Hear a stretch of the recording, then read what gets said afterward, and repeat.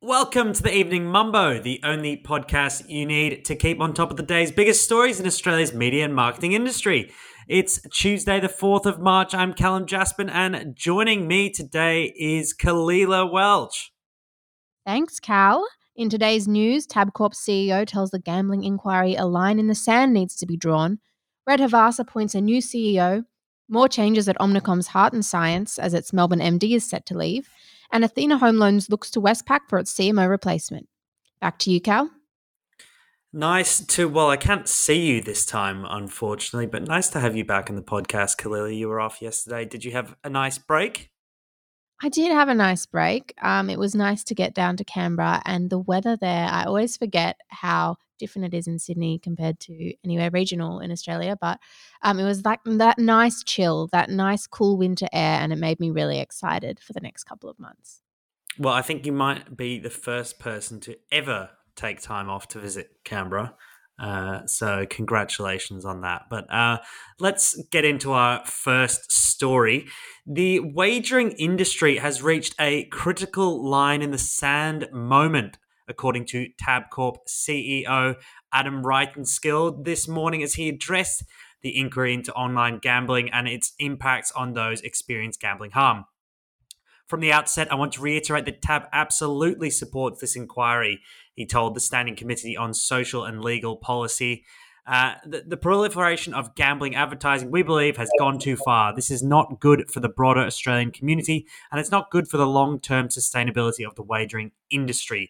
These were comments he made this morning, which were pretty damning of the state of gambling advertising in Australia, as he said that they would support a total ban across free-to-air TV between 6:30am and 8:30pm, and if this wouldn't be agreed to, they would do it voluntarily. Later on, the AFL's chief executive, Gillon McLachlan, and the NRL's chief executive, Andrew Abdo, also appeared before the committee. But if you want to hear more on that, head to mumbrella.com.au. K-Dog, over to you. More leadership changes are underway at Havas Creative Group with the installation of PR firm Red Havas as new Chief Executive Officer Shane Russell. Russell returns to Australia after a decade at New York-based 5W Public Relations, taking over the leadership remit that was previously held by Simone Gupta in her remit as Havas PR Australia CEO. Red Havas has undergone a series of changes in the last 7 months, with former Managing Director Steve Fontenot leaving the role in September, following his promotion to a group role as Commercial Managing Director for APAC.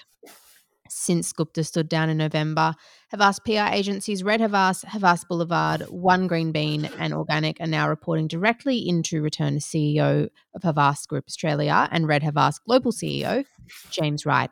Of the appointment, James Wright said, Red Havas is one of the fastest growing PR networks across the globe. Knowing firsthand the competitive nature of the New York environment, I'm excited to see Shane bring the skills and enterprising attitude that saw him thrive in the US and apply them to our ambitious growth plans in Australia. Back to you, Cal. More changes are set to ring in at Omnicom Media Group's Hearts and Science. Now, with its Melbourne MD, Richard Smith set to leave the agency at the end of the month for a lifestyle change. OMD's Kylie Pascoe is now shifting across within the group to take up the role of General Manager, reporting into Luke Hutchinson.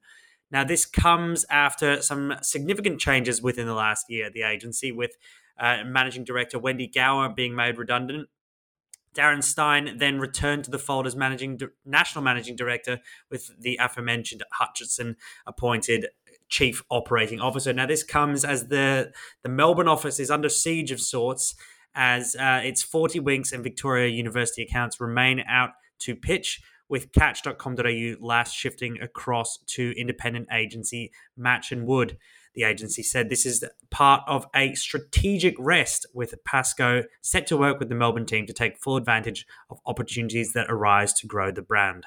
And for our final story for this afternoon's Evening Mumbo, online home loan platform Athena Home Loans has appointed a new Chief Marketing Officer in former Westpac marketer Sarah Sproul.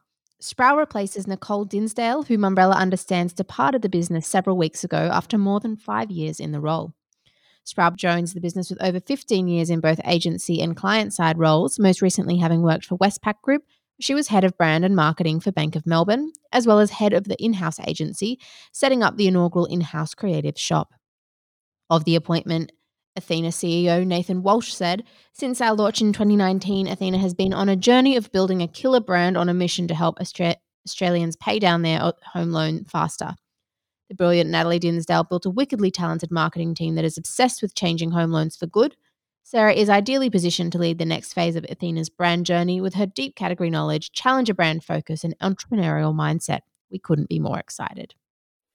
Those were the biggest stories for the 4th of March. Like, subscribe, and follow for more of the Evening Mumbo. We'll be back tomorrow with the Mumbrella Cast. See you then.